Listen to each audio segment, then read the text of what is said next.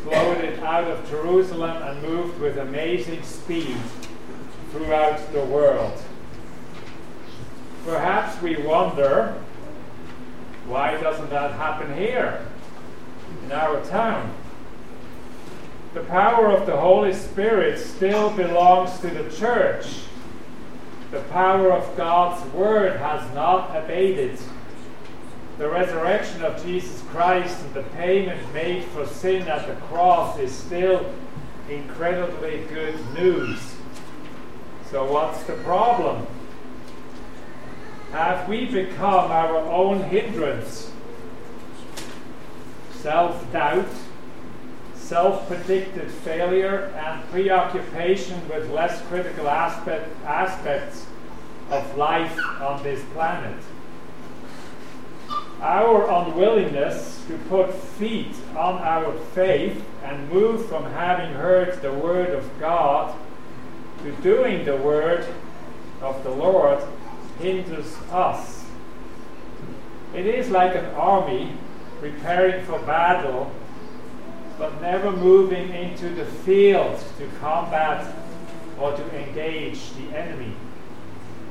A good example would be the Civil War General McClellan, who at the beginning of the Civil War skillfully reorganized the Union forces in the first year of that war, but repeatedly failed to press his advantage over the Confederate troops.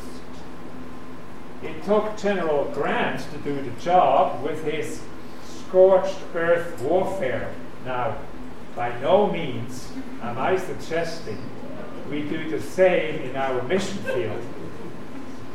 Jesus preached to the crowds from the boat, then demanded from Peter, James, and John an act of faith. So too does our Lord demand from us that, having been equipped for service, we then move to serve Him. And we read in Ephesians chapter 4, it was He who gave some to be apostles, some to be prophets, some to be evangelists, and some to be pastors and teachers, to prepare. If you want to take over for me, that's fine. Okay, let me say that again, sorry. It was He who gave some to be apostles, some to be prophets, some to be evangelists, some to be pastors and teachers, to prepare God's people for works of service, so that the body of Christ may be built up until we all reach unity in the faith and in the knowledge of the Son of God, and become mature, attaining to the whole measure of the fullness of Christ. This is according to Ephesians chapter 4. Now the church sometimes behaves like a business, with the pastor in the role of a CEO. A very bad idea, by the way. Who sees a new market, listens to inspirational speeches about how to sell the church's product, constantly trains a cadre of sales personnel, but never moves into the field to market the church's products. Well, such a business would be out of business pretty fast. Our insistence on viewing the evangelistic task with our negative human limitations, our negative human expectations, and predictions of failure hinders our efforts. So, since I'm Swiss, originally, I have to use this example. The Swiss watch industry comes to mind, whose employment fell from 90,000 to less than 30,000 between 1970 and 1998. And that was because of the quartz watch revolution and a defeatist attitude.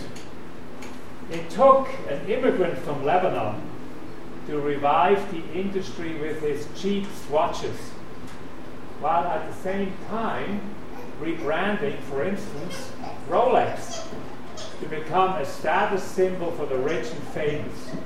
Or maybe Jesus needs to be our status symbol.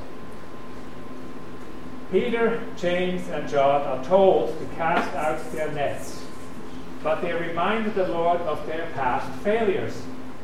How often we fail to act because what we have tried didn't work before? How often do we fail to act because we insist that whatever we propose just won't work?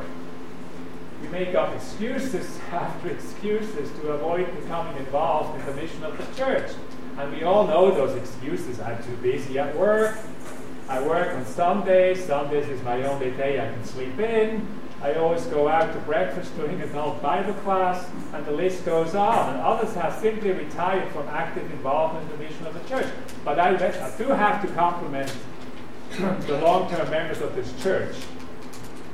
They have put in a lot, and they continue to be involved in our congregation. However, every one of us, young, especially the young, middle-aged, and older, are called to serve. No exceptions. Peter, James, and John have been called to be apostles much earlier when John the Baptist was at the Jordan River. But they returned to fishing when Christ journeyed to Jerusalem for the first time. Now, seeing again who Jesus is, they abandon what they had worked a lifetime to gain. Now, there seems to be no hesitation. Their decision is final, their priorities are set, and they will now follow Christ for good. While we are not called to be apostles, we are called to be disciples. A disciple is a follower of Christ, one who both listens and acts. Are we ready to take our discipleship to another level? Peter's response to the presence of Christ is a model for us all. He is totally exposed in the presence of our, of our holy God. As it was for Peter, let us hear the gracious word of our Lord. Don't be afraid. God has come to bring us peace and reconciliation, not fear and dread. This is our Savior from sin, not one who will condemn us. At the cross we can find rest from the burdens we have tried vainly to carry ourselves. If we continually tell ourselves what we can't do, we will cheat ourselves by not seeing what God can do through us. What blessings have we not seen because we determined in advance that our efforts would not work? Remember, faith requires effort and obedience without benefit of supporting evidence. Let me say that one more time. Remember, faith requires effort and obedience without benefit of supporting evidence. Believe me, I can attest to that. With my mercy ministries, I have a flock of over 200, but hardly anyone attends church or is willing to give up their drug use. Peter was convinced that casting his nets out again was a waste of time and effort. Had Peter not acted in faith, what blessing would he have missed? Peter would have remained an anonymous fisherman in Galilee and never become what God made of him.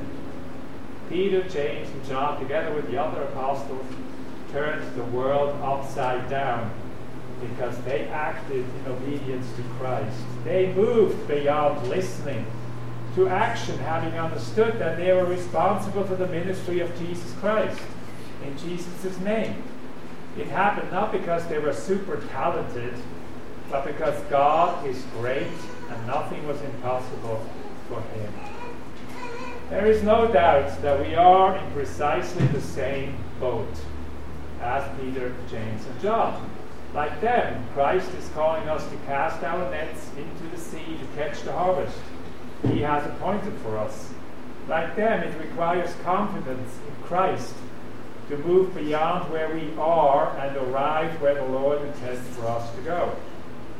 So today is the day to seize our negative reasoning why we cannot do what God has called us to do. Today is the day to hear the word of God and to move beyond mere hearing to do and act in faith.